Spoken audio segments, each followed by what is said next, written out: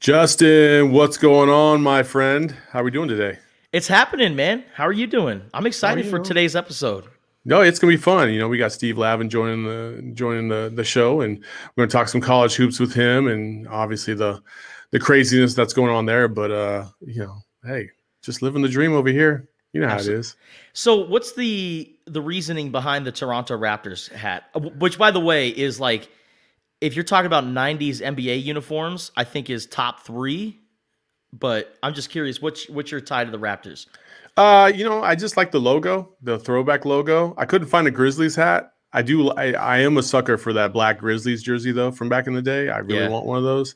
And Damon Stoudemire played for him. So, I'm always going to have something about this particular logo. And then, obviously, the best dunker of all time, Vinsanity. That's pretty dope. It's over. So, you ready to do this? Let's make it happen, man. Let's go. Yo, your fans just might turn into our fans.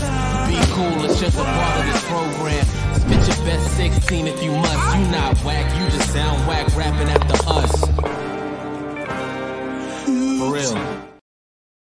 Busy week in sports as usual, but I know this isn't part of our show notes or whatever, but I do want to start here. Sure. Since we're gonna wait for Steve to show up and then and do that.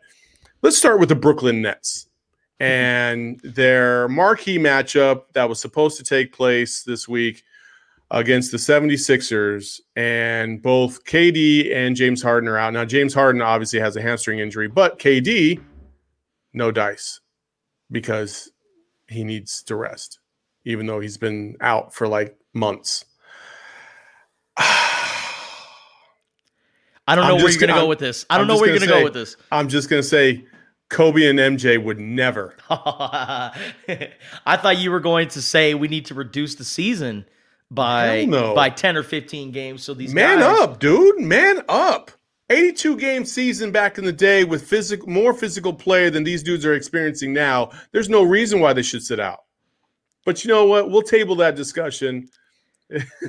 We'll table that discussion because I'm going to get too heated about KD sitting out for no reason. And we're going to get to my man, Mr. Steve Lavin, joining us on the Total BS podcast. Steve, how's it going, buddy? Terrific. How are we doing here on that? Should I be turning the camera one way or the other? You guys got to help me on the Oh, you're good, man. You're looking good. You're looking nice and spicy this morning, man. I like the gear in the back and everything. You're good, man. Coach Lavin's always looking spicy. Always, man. He's always trying to bring my A game here for you guys. All love. The first time I ever met Steve Lavin was at the U of A, and he came out and he was wearing this sweet navy blue suit with the pinstripes and the blue shoes and everything. I was like, dude, I mean, come on, man. Like, you're living up to the I've always imagined Steve Lavin in one circle, and you lived up to the hype. Absolutely, Steve. Well, that's very kind of you. The reality is, you come into Tucson and the McHale Center, Coach Olson's going to be in the stands. Now he's above us in the clouds. Rest in peace, smiling down on this show right here. We give him a little bit of love, but you always had to bring your A game when you came to McHale because Lute Olson was the Cary Grant of college basketball. A great dresser and on point, and out of respect, you wanted to do that. I'm going less with the pinstripes now. I'm just going with the straight navy and charcoal grays. I've kind of, eliminated the pinstripes from my rotation unless it's, Big East tournament. I'm going to New York City in the Garden or something along those lines, or Chicago in honor of John Dillinger, or, Al Capone, or some of the great gangsters. There you go. Walt Clyde Frazier in the house. So you got to embody that spirit. I got you. Exactly. Coach, speaking of Lute Olson, I was going to ask about him later on, but since you brought him up and you mentioned him smiling down on this show, we actually put Coach Olson in our show intro. So for those that are watching on YouTube and Facebook, we have this cartoon-like intro that was created to. We'll show you. We'll show you the first 2 seconds of it. You want to see it real quick? Yeah. Cool. Yeah, let's do it. All right, here we go. Yo, your fans just might turn into our fans. So we had Kobe and Lute, two legends of the game, and so yeah. So what do you thoughts on just an amazing life from Lute Olson and just his legacy that he left on not only the sport of basketball but on planet Earth? Yeah, no kidding. I mean, at every stop, as a high school coach at Long Beach City College, at Long Beach State, at Iowa, and then obviously what he built in the desert at Arizona. He just set a level of excellence, the gold standard for others to emulate and to model. I know he had a big influence on my career, and just watching the way he conducted himself, his sideline demeanor, and obviously the confidence that his teams played with. In particular, I was impressed with his evolution as a coach and his flexibility. He adapted as the game changed. He was coaching early in the career without a shot clock, without a 3-point line. And then in 97, when he cuts down the nets, that was a middle of the conference team, I think 11-7. That 97 team with Bibby and Terry and Dickerson and Simon, Bramelet, that was a special group. And it demonstrated to me Coach Olson's flexibility, the humility, because some coaches, they are who they are and they don't change or evolve. But to be successful for a sustained period of time, you have to be creative and use ingenuity. And I thought that small ball approach was emblematic. The 97 team that cut down the nets, no one expected them to.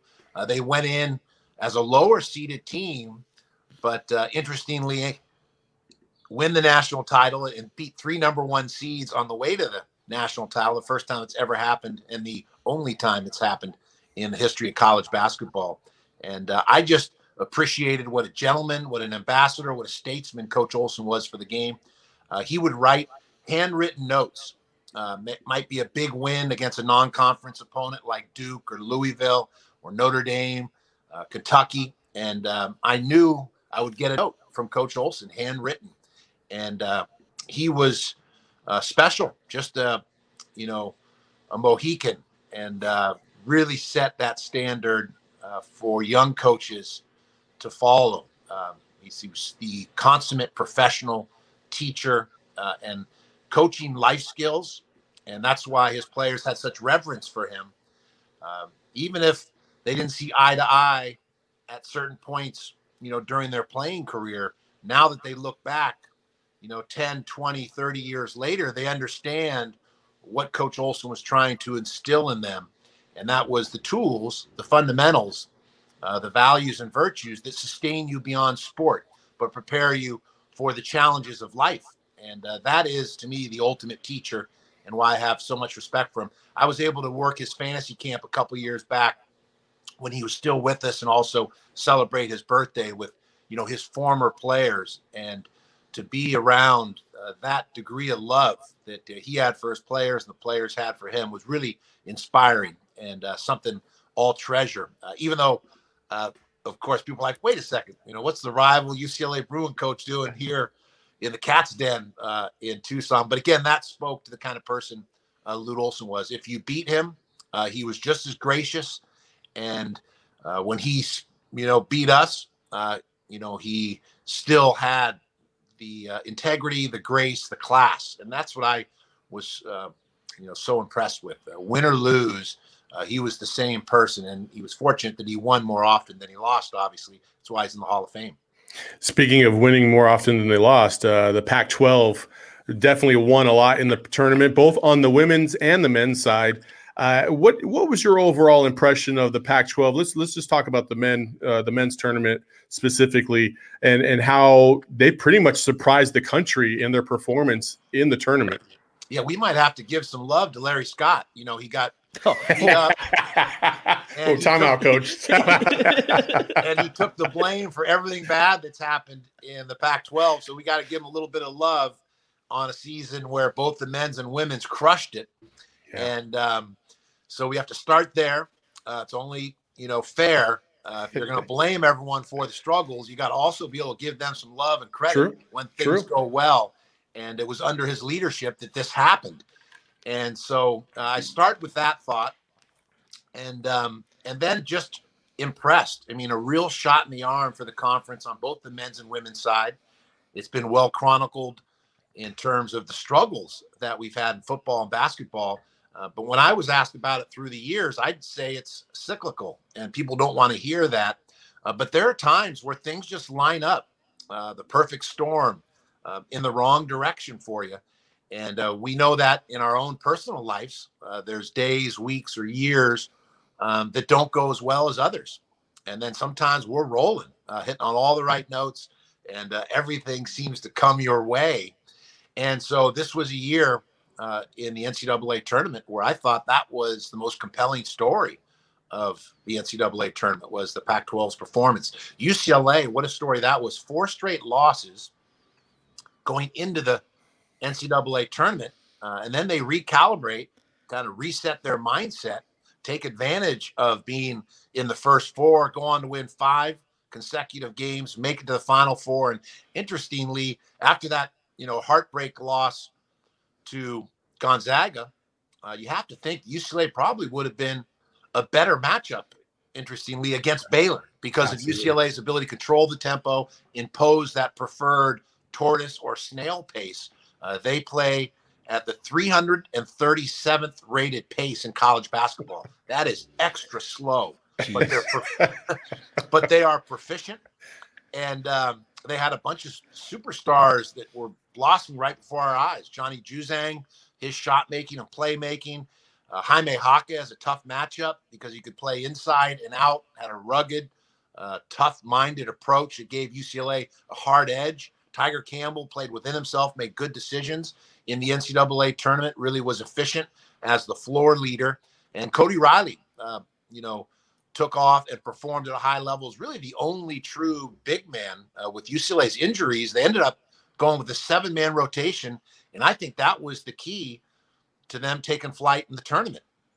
And I think teams within the league know how to play one another better. They know their styles of play, their systems of play, the vulnerabilities and whatnot. And that's why I think UCLA had their struggles in conference play. But when they stepped in the NCAA and brought that tortoise pace, but also ran off of their defense when they had opportunities, Jules Bernard was also contributing at a high level. So hats off to Mick Cronin to be able to reset his team's mindset coming off 4 straight losses. And in 3 of those 4 losses, they had double-digit leads in the second half that they let get away. And yet you wouldn't have known that. When looking at UCLA, they looked confident in tight late-game situations and executed, made free throws, and didn't panic, coming down the stretch when trailing by a couple baskets. And so that is a credit to the psychology of Mick Cronin and his staff to get his team on point, and also credit to the young men that were getting it done. Those Bruins really brought an A-game performance during the NCAA tournament. They bring their nucleus back next year. Clearly, they'll be a top 5 team in the country and have a chance to get back to a Final Four and even cut down the nets next year. Give those guys credit. Don't give Larry Scott credit. Coach Lavin. Don't ever give Larry Scott credit. Spending $7,000 a night at the Pac-12 tournament in Las Vegas. I think more importantly than that, Justin, the announcement that Larry Scott is going to resign, and then all of a sudden, everybody's getting love in the tournament. And Coach Lavin said, "Hey, things line up. Things line up. Just find it funny." I like to bring that 12 Angry Men, the kind of Henry Fonda approach, being fair-minded, and let's give credit where credit is due. There you go. Larry Scott's still the commissioner at UCLA, and the other Pac-12, men's programs really represented at a high level, and the women's program was on fire as well. As you know, with the Cats in Arizona, what a performance and impressive run by the women's programs as well. Yeah, absolutely. You were talking about, the NCAA tournament as a whole, both the men and the women, one side each, Indianapolis, San Antonio.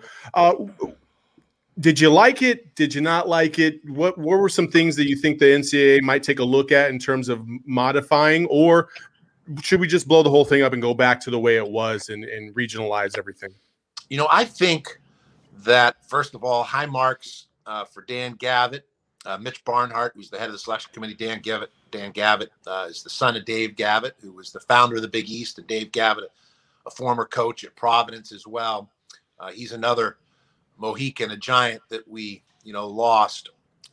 Rest in peace to Coach Gavitt as well. But his son has carried the torch forward and really represented his legacy in a first-class manner because he's in charge of men's basketball championships for the NCAA. So Dan Gavitt and Mitch Barnhart deserve a salute, all the selection committee members.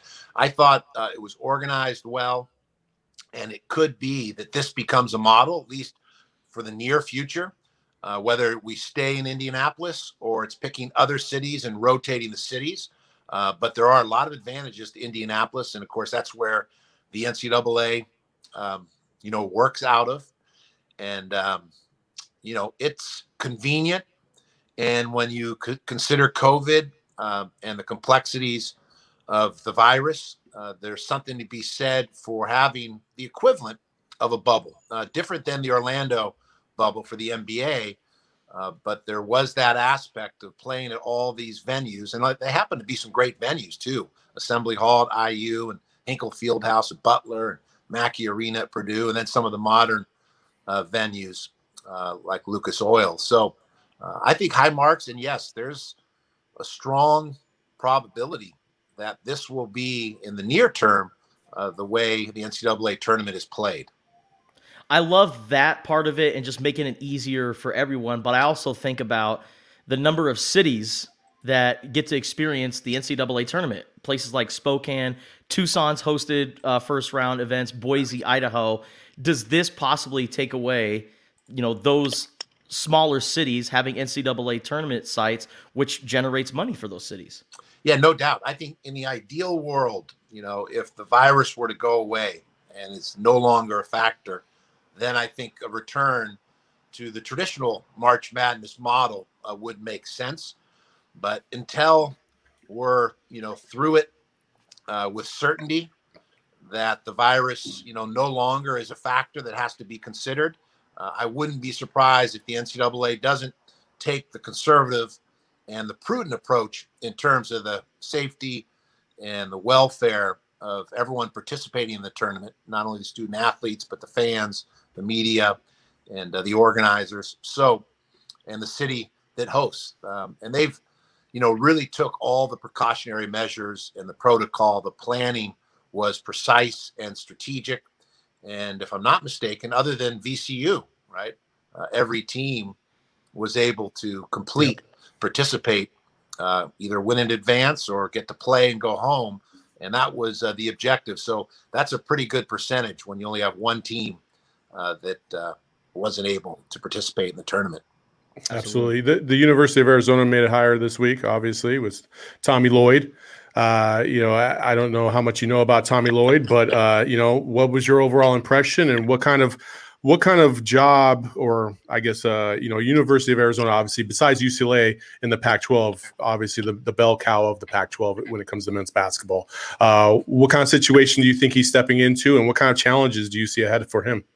I know Tommy Lloyd well through the decades, and had good relations with the entire Gonzaga staff, going back to Dan Fitzgerald, who hired Dan Munson, and Mark Few and Billy Greer and, Ray Giacoletti, and Tommy Lloyd, one of the bright young coaches in the game. And he was patient, studied and worked at his craft, excellent recruiter, internationally as good as it gets in terms of bringing players from overseas. So he has a reach around the globe in terms of contacts. And he's not just a recruiter, though. Excellent teacher, has a great understanding of basketball, both offensively and defensively. And he's been, a central figure in these runs to the Final Four by Gonzaga. He knows the West Coast well. So I think he'll be an excellent fit at Arizona. He's going to learn more, in his first year as a head coach than he did at any point over the decades as an assistant. And I was the same way. 3 years at Purdue as an assistant under Gene Cady in the Big Ten was great training ground as an apprentice to learn about teaching and coaching. And 5 years at UCLA under Jim Herrick and a part of the national championship in '95 were great experiences as an assistant coach.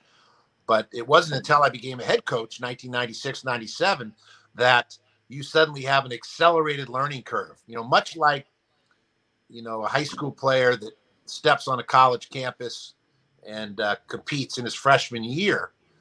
That's a big jump from high school to college. And then I think you learn as much in that first year, that freshman year, about system and style of play and the work ethic that it takes to, be successful at the high level Division I programs. And then by your sophomore year, you've got a better sense and feel. So Tommy Lloyd has all the important ingredients, the traits, the characteristics or attributes that it takes to become a great coach. But he's going to have to go through it. It's a rite of passage. And it started with that press conference. That was the first press conference as a head coach. And then he's going to be recruiting. It'll be the first time he's recruited as a head coach. He's going to make a practice plan as a head coach. And then he's going to lead a practice for the first time as a head coach. And I'm happy for him, and couldn't be a better fit. And big expectations, as you mentioned. I mean, Arizona, as good as it gets because of what Lute Olson built and the standard that he set. And Sean Miller was an excellent coach and had some great years, conference titles, conference tournament titles, Elite Eights, knocking on the door to get to the Final Four, a bounce of the ball, an official's call, a made shot, or a free throw. And, Arizona could have easily been in 2 Final Fours and cut down the nets. So much of the tournament comes down to matchups, fate and destiny. You have to be so fortunate, be injury-free. And so let's not kid ourselves. Sean Miller had a terrific run. And I think it was a situation where you get to a place and it's diminishing returns for whatever the various reasons. This case was about the uncertainty of Sean's future and the sanctions that the NCAA was levying on Arizona.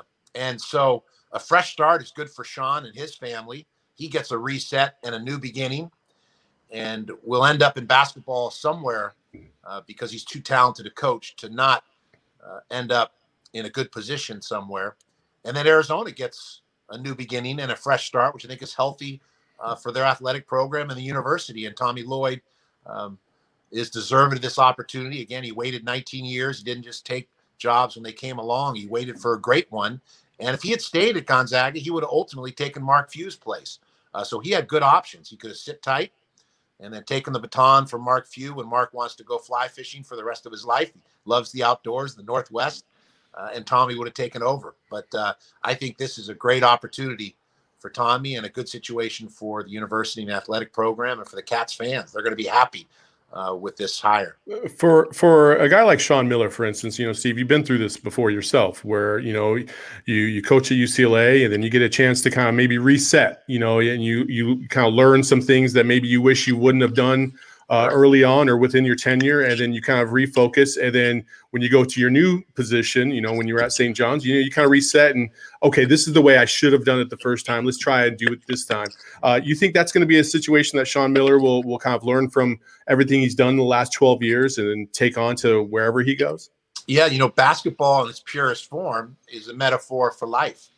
And so in any aspect of life, if you're interested, you're going to learn, and every experience informs our sensibilities. It informs the way we look at the world, the prism of the lens that we look at the world through. And it's not just on the basketball side of, should I zone or should I man? Should I have called a timeout? Should I have substituted, not substituted? Called a timeout or not called a timeout? There's all those aspects from a strategic or technical standpoint of the game. There's the psychology as well. Why did I, not get more out of, this particular player? Why wasn't I able to get, him closer to the full expression of his potential as a basketball player?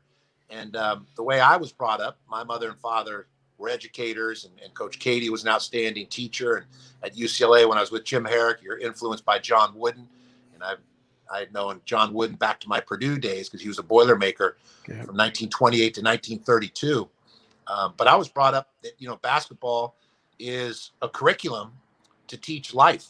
And we talked about that earlier with Lute Olson, that, it's really the fundamentals of life that we learn through team sport. And that's the beauty of getting young people involved in sports, and team sports in particular, because you're learning about competition in a healthy way, preparation, resiliency, how to bounce back when things don't go well. And it's preparation for life after sport and basketball. So there's no doubt, I know from each of my stops, not only as a coach, you're learning and growing, but also the things that happen in your life when you're fired. That's an opportunity to grow and learn in terms of how do you respond, how do you bounce back, how do you move on or transition with grace and class and dignity, and to give thanks and to be genuinely grateful for the opportunity that you had. I was UCLA 12 years. That's a long time. That's the most of anyone on the bench since Coach Wooden did it for 27 years. I was an assistant for 5 and then a head coach for 7. So in my situation, I was extremely grateful for the opportunity. I had been a volunteer assistant, then the 3rd assistant, then the 2nd assistant, then the 1st assistant. Then I was the interim coach. Then I was the permanent coach. And then eventually I was the fired coach. So I experienced 7 different. That's what we call evolution, Coach. Evolution. There it is. And then we start over again, right?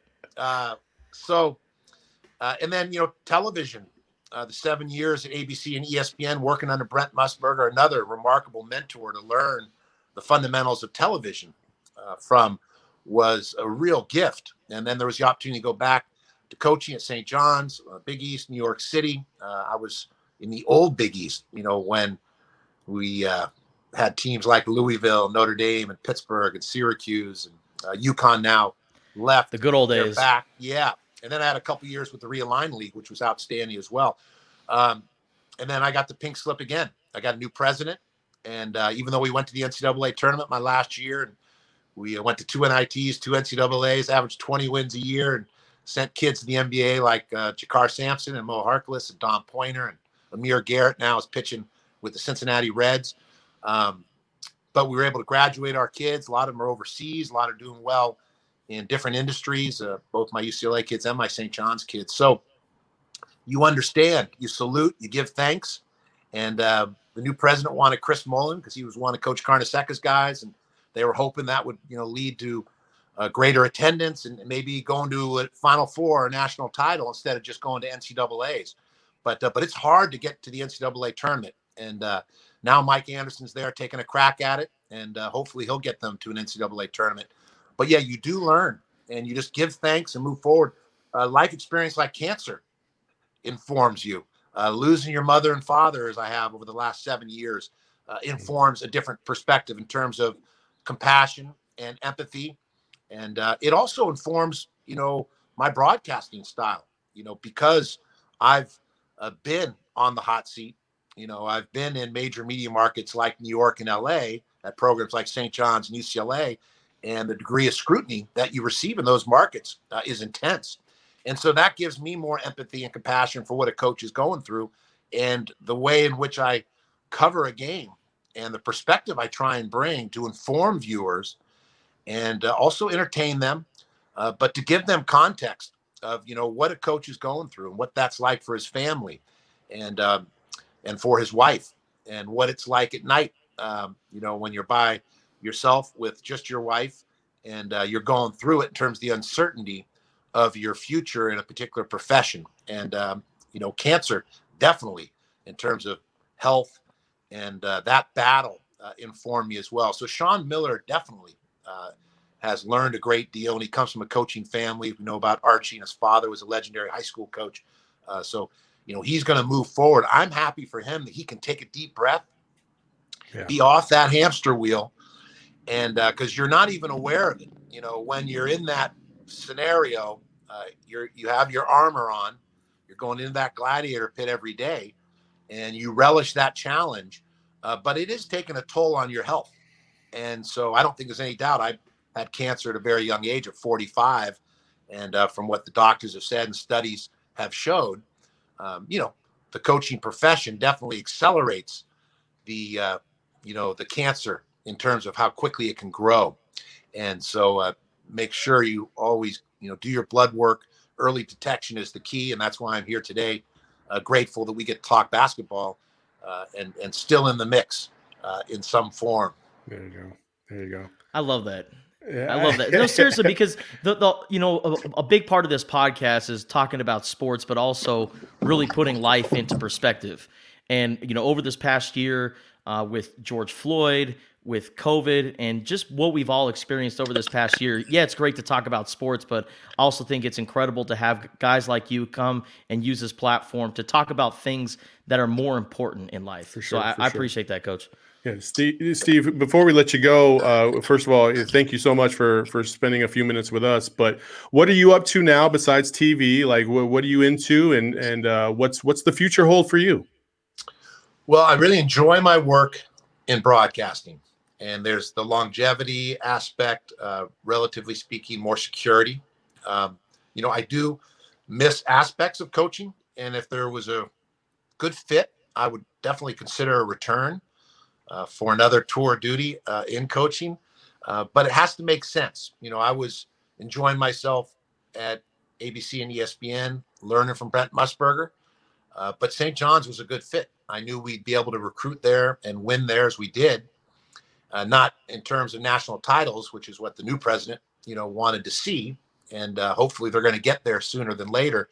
But I knew we could have success, and we did. And I feel good about, what we accomplished at St. John's. And now 7 years down the line, it looks even better when you look at the 10 years prior to our tenure, before we got them back into the tournament, back nationally ranked, back signing kids that could move on to the NBA, but also had those kids just stayed 4 or 5 years and got their degree and represented the program in a first-class manner.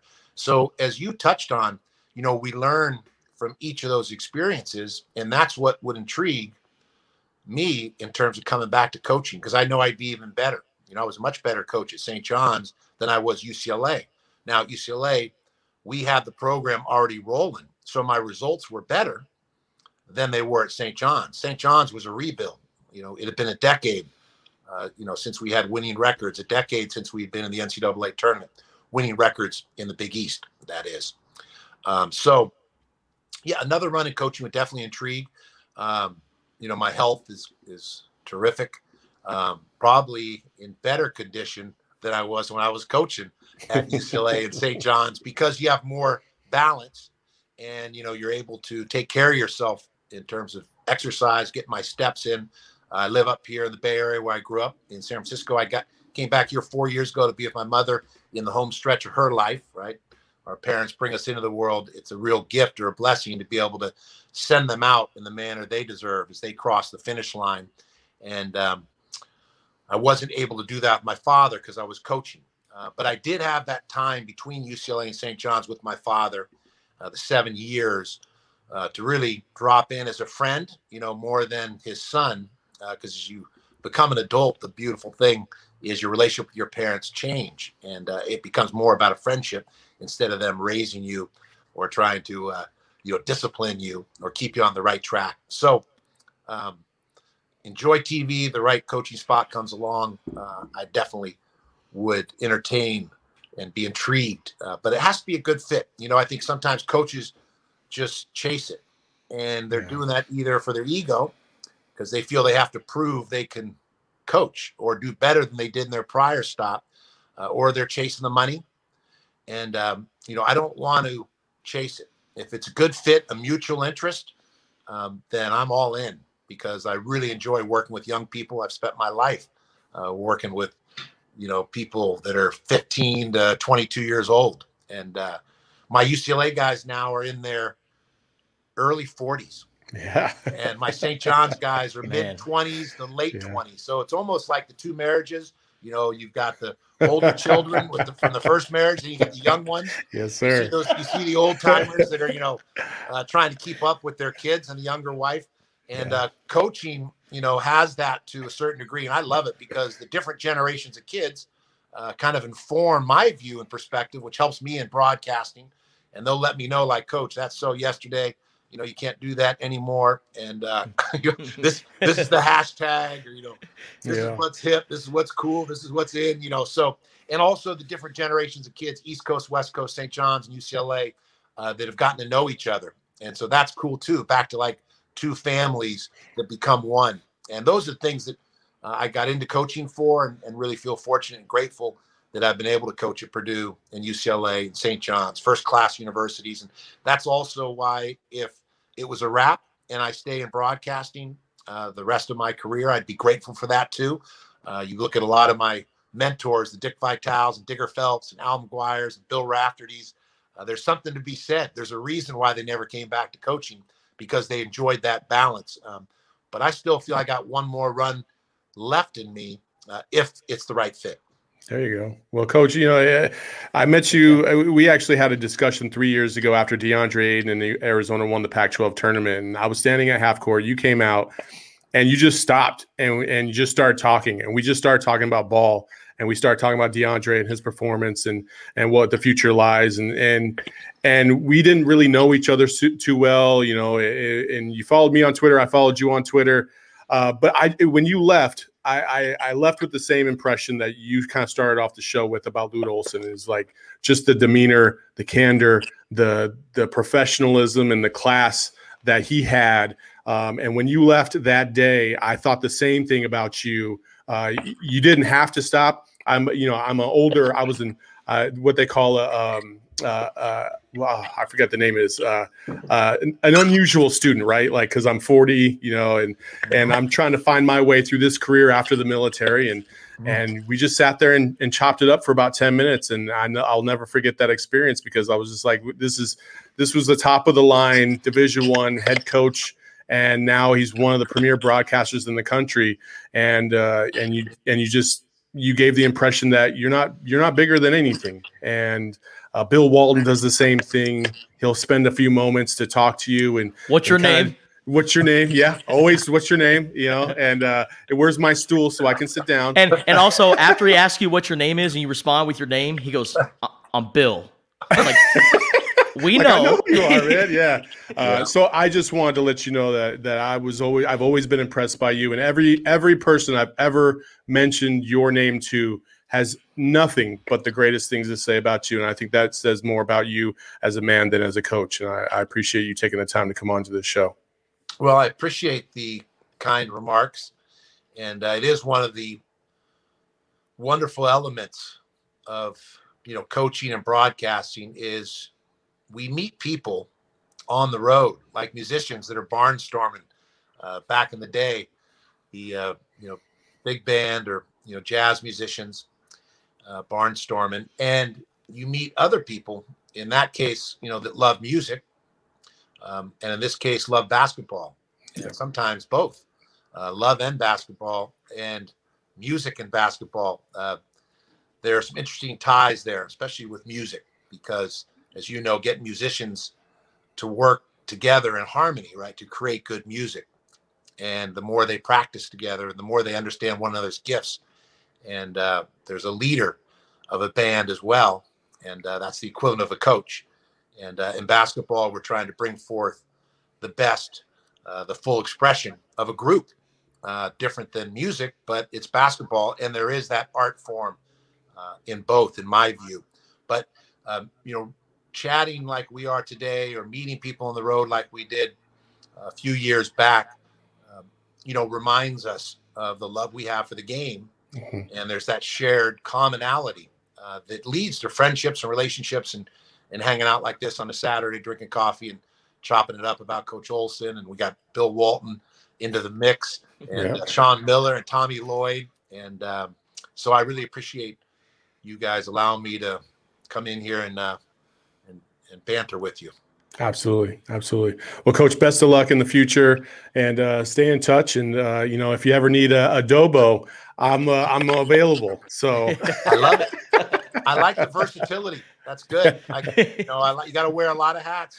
There you go. A lot of headsets. There's nothing wrong with that. And, absolutely. Let's do it again down the line. If you guys ever get to the Bay Area, let me know. I'll take you up to Napa or Sonoma, and we'll do some wine tasting. I'll introduce you to some of the wine somms up there and the wine directors, and we could have some fun. So heck yeah, we'll just bring our mask, and we'll be prudent on that front. We'll get a driver so that we don't get any DUIs. There you go. Steve Lavin, always thinking about all the steps, like a good coach would. So Steve, thank you so much. Appreciate it. Take care, fellas. Bye-bye. Thanks, Coach. See ya. Steve Lavin in the house on the Total BS podcast, joining us.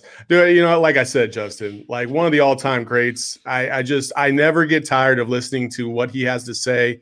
It's so insightful, It's so thought out. And man, can he remember a name or what? Man, it's ridiculous. It's impressive. It's impressive. He's just dropping names left and right. That Purdue assistant coach from 1956, and then blah, blah, blah. I'm like, whoa, dude, like, I can barely remember my fiance's name from time to time. You know what I mean? Like, you do the snap fingers. Yeah, like you know what I mean? What's I'm sitting here trying to remember to say non-traditional student. That's the word I was trying to find. I can't even find that. He's like, yeah, so Jordan Wooden's little his landscaper's name was Skippy and blah blah blah. And I'm like, what the hell? What? So just very awesome. Justin, you've been around. You're young, but you've been around. You've been around quite a bit. Covering U of A sports for the most part. But you've come across these guys, and each one of these guys has a special ability to tap in to make you feel like you're an important person. Yeah. Even though we're all just people, right? Nobody's more important than the other. But it's that unique ability to be like, so what are you about? And embrace you, even if it's only for a few minutes, and then that's it. And that's a really cool trait that I try to take on myself. I know you try to take on yourself, Justin. You have that ability as well. Like every person that's ever met you has always been like, man, I like that guy. You know what I mean? Because you make them feel a certain way about themselves, and it's a unique trait, and I think it's definitely a high quality for people to have. Coach Lavin, when you brought up the story about him coming out to center court to talk to you about just everything and anything about DeAndre Ayton and what happened that night, I have a kind of a similar story about Steve Lavin coming out and connecting. It was my birthday, 4th of July, for those people wondering. And I'm sitting at a gas station pumping up my car, getting gas. And I get a text message, and it's from Steve Lavin. And this is at like 9:15 at night. And it just says, hey, friend, just wanted to wish you a happy birthday. I'm like, I don't, how the hell did Steve Lavin even find out that today was my birthday? Because Steve Lavin doesn't have Facebook. We're not friends on Facebook. So how did you find out it was my birthday? Maybe Twitter? I don't know. I mean, you probably said something on Twitter. No, I don't. I'm not that guy that's like, blessed to see 25. Hashtag blessed. Hashtag blessed. But those people that are like, that want people to know it's their birthday without saying, hey, it's my birthday. Yeah. They're like, blessed to see 25. 25 years ago, I came out the canal. Odds were stacked against me. No, but nobody made it through. I don't know how Steve Lavin discovered it was my birthday, but he texted me happy birthday, wanted to wish me well. And I was like, man, Coach Lavin is just the absolute best. And before that, I wrote a story about Parker Jackson Cartwright that you edited and helped put together about just everything that he overcame, being a shorter point guard, playing high-level Division I basketball. Steve Lavin, not only he didn't just retweet me, he shared my story on his page and said, unbelievable story by Justin Spears. And he's always shown support, and he never had to. He didn't have to. It doesn't take much. And that kind of guy right there, with all the connections and the people that he knows over the years, from being at UCLA, from being at St. John's, for him to consider little old me as an acquaintance, I just think it's so special. And you talk about that effect that you leave on people. Steve Lavin is just one of those guys that just makes you feel good about yourself. And oh yeah, absolutely. He just spent 30 minutes talking with us about ball. And life. I mean? Like life and ball, you know what I mean? And like that's one of the great things, on an earlier podcast today on the Sun Solar panel, we talked about Monty Williams and his ability to connect with his players. And the one thing I said is being able to have the life experiences that I've had. I've seen leaders both good and bad. And the one common theme between all the leaders that were good is they care about you. They care about you as an individual, and they want to see you succeed some way, somehow, because if you succeed, we all succeed, right? And good leaders care more than just about the bottom line. You know what I mean? Because they know that if you take care of X, Y, and Z with said individual, the bottom line will take care of itself. It will. Yeah. You know what I mean? If you get players to buy into your program, but more importantly, buy into you and what you're trying to build within that program, they will run through a wall for you. But if players think that you're just out for yourself, you're going to get uneven performances. And I think in some of these coaching searches and subsequent coaches that got fired, I think they ran into those pitfalls of like I'm the program instead of the program is the program and I'm trying to help guide it. And that's the major difference there. So just a tremendous interview. And thanks again to Steve Lavin for taking the time on this Saturday up in the Bay Area. Clearly the sun is shining up there and it didn't look like it was a bad place to be right about now. And Napa sounds pretty good. I'm not going to lie. That wine country, man. It had me sitting there for a second when he brought up wine country. I was like sipping my coffee and like swishing around my mouth, like trying to taste all the ingredients. Like spit it out in your other cup, like, yeah, that's a bit nutty. Oh man. Anyway, let's move on to other people that probably visit wine country. Mr. The one and only Alex Rodriguez, getting an ownership stake in the Timberwolves.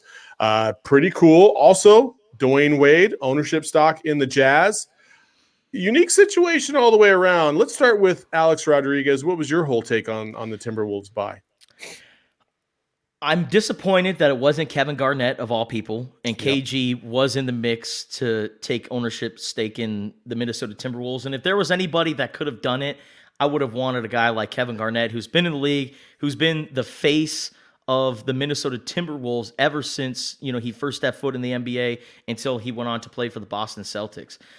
Having arguably the greatest player in franchise history take ownership would have been a great deal, but I also like Alex Rodriguez going and partnering up with Mark Lohr, who is an exec for, who's former exec with Walmart, Walmart. So he's got a big wig on his side, and they're teaming up, and they're going to take ownership and kind of help out with the NBA and where it's going. And I think having a young guy like Alex Rodriguez who has a grasp of where professional sports is going, we've heard him talk on ESPN, on Fox, very smart, intelligent guy who is very business savvy.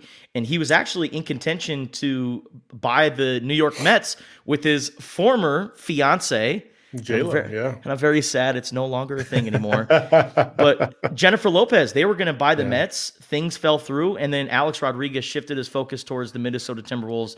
I'm just very ecstatic for A-Rod, even though we don't get to see J-Rod anymore. J-Rod is no more. But I think that's kind of where I go with this, is that I understand how people are upset that Kevin Garnett didn't get a stake in this, right? However, if you've seen A-Rod and you've seen his dealings, you see that he has been kind of prepping himself in the business world to be a major player in the sports industry. And I think what he's doing has set himself up to do just that.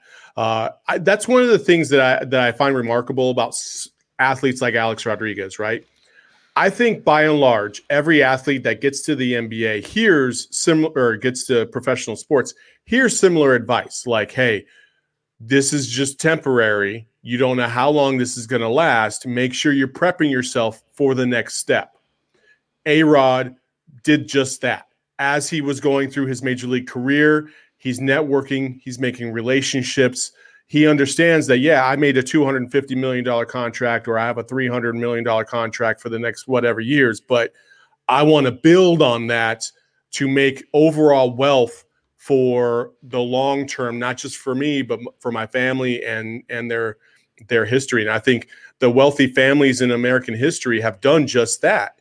And I think A-Rod, as a minority as well, is trying to establish that path for his family tree. And I think it's remarkable. Yeah. And being able to set yourself up, that's who you want to identify with. That's who you want the Larry Fitzgeralds of the world. They do that. The good athletes and the smart athletes understand that this sport is a temporary place. It's 10, 15 years if you're lucky. NFL's even shorter. So you got to take advantage of these situations and really set yourself up for success in the future. When also, too, you mentioned being a part of the New York Yankees organization. He's seen great owners. He's seen the Steinbrenner family own the New York Yankees. So he's had a connection with them. And also being in the media at ESPN, at Fox, he's been able to kind of go back behind the curtain, right? Being in our job, Saul, we're able to see the business side of sports and how everything operates. Because we're behind it, we kind of get to see how the sausage is made. Yeah. So I think with Alex Rodriguez building up that resume, getting those connections, and understanding what it takes to own a franchise, even if it's not Major League Baseball, he's going out of his element and going with the Minnesota Timberwolves, I think is very special. Whereas a guy like Dwayne Wade going with the Utah Jazz, it's incredible. I mean, you see a number of NBA players, not as many as you'd like to see, but there have been a number of NBA players that have dabbled in having exec positions and taking ownership. Magic Johnson is probably Michael Jordan. Michael Jordan with the Charlotte Hornets. So I think Dwayne Wade going with the Utah Jazz is special for the NBA. They need more players representing them and pursuing the league and making the league just an overall a better product. We can agree, or at least you and I, Saul, can agree. I don't know about our listeners, that the NBA is the best ran professional sports league in sports. It's one of them. I will also say this when it comes because to it's all about their players. For sure. I'll also say this in regards to Dwayne Wade and the Utah Jazz. The Utah Jazz, from a public relations perspective, have probably one of the worst reputations in the league in terms of their fans and how they conduct themselves. The racism, there's been countless instances of racism in Utah. I think it's quite remarkable that a gentleman of Dwayne Wade's stature, his background, his family, he has a kid who is transgender and or identifies as other than what they are. I hope I get that right. I'm trying to put the verbiage correctly. So if I got that wrong, I apologize. But there's a lot of different facets to who Dwayne Wade is. He's a fashion guy. He's got, Gabrielle Union is his wife, and she's an actress, and they do a lot of different things and promotions, and they do a lot of different things for the community. Like, they are very active. They're a very active couple. And so the fact that Dwayne Wade is now in with the Utah Jazz in what you and I can agree with is one of the worst cities in the history of civilization in Salt Lake City. Burger King closes at 9 p.m. Dude, it's the worst. It's not even Burger King. What's that burger spot that we went to? Oh, I can't remember. It was like King Burger or something like that. So the Burger King has a crown on the outside of it. If you're from Salt Lake and you know what it is, hit us up in the chat. But I think this is a way to kind of break that mold and start to change the fabric of that franchise, and at least maybe influence the fan base in a better way, and especially in a way that they should be conducting themselves better than what they have shown. Yeah, and I think one of the, I shouldn't say better examples, but one of the more just examples that resonates with me about the fan base in the Utah Jazz was when Derek Fisher went back to the Lakers because his daughter had eye cancer. Yeah. And so going back to LA, seeing the best specialists, the best doctors for her, when the Lakers went back and played against the Jazz, either in a regular season game or a playoff series, I forgot which one it is, there were fans that were shouting stuff at Derek Fisher, and one of them was even covering his eye while he was saying stuff to Derek Fisher. That kind of stuff right there is just so out of line and disrespectful that I sit there and look at the Utah Jazz as like one of the top teams in the NBA, and I'm like, I hate them so much. I don't want them to succeed. And I like Donovan Mitchell and Rudy Gobert and all the guys that they have, but it's just their awful fan base that makes me root against the Utah Jazz.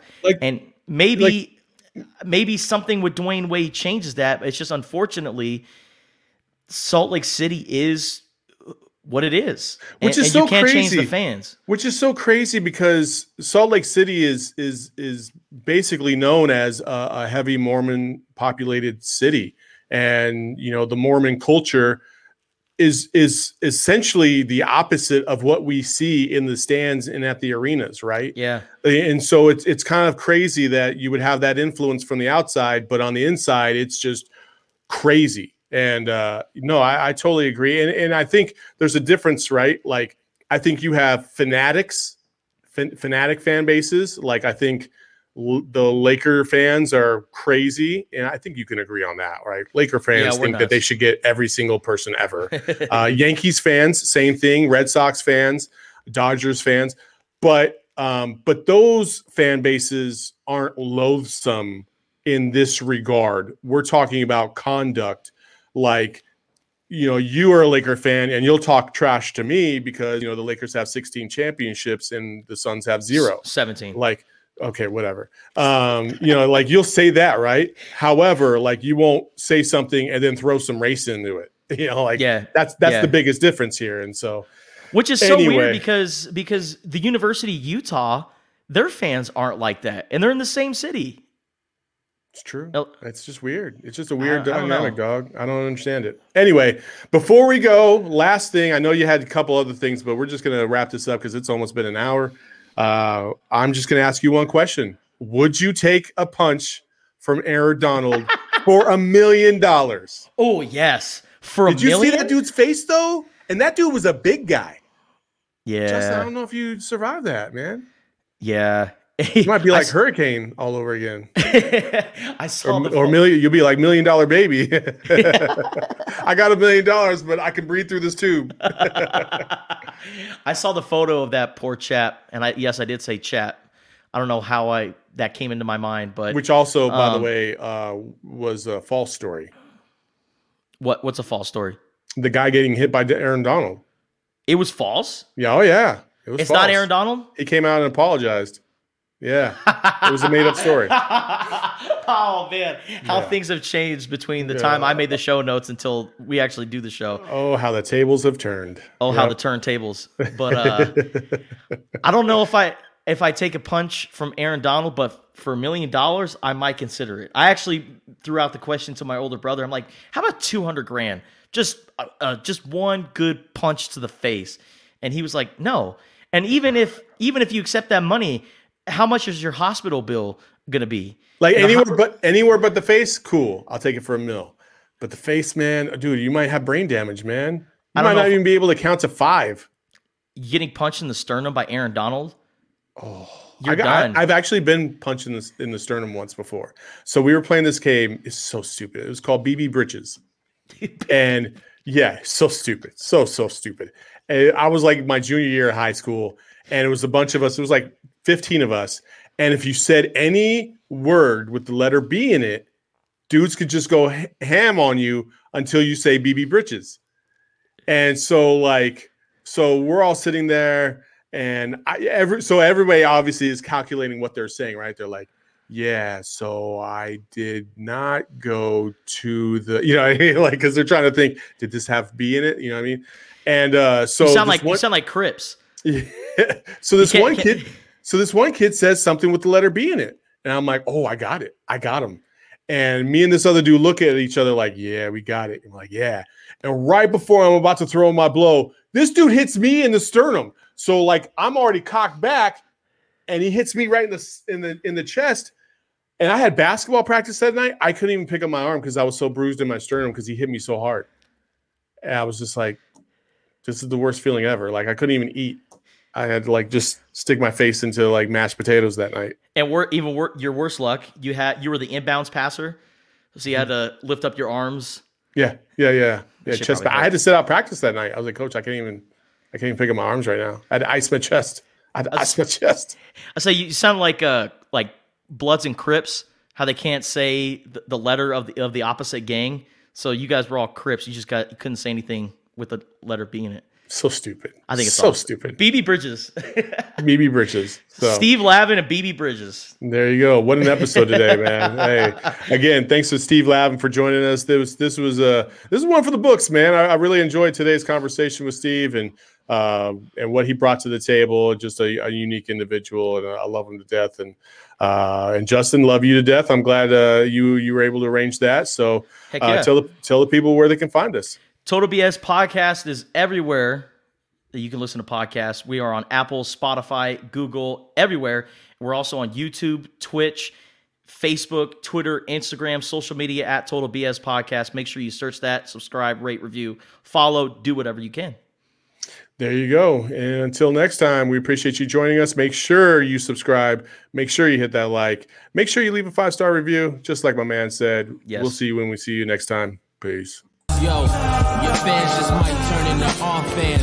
Be cool, it's just a part of this program. Spit your best 16 if you must. You not whack, you just sound whack.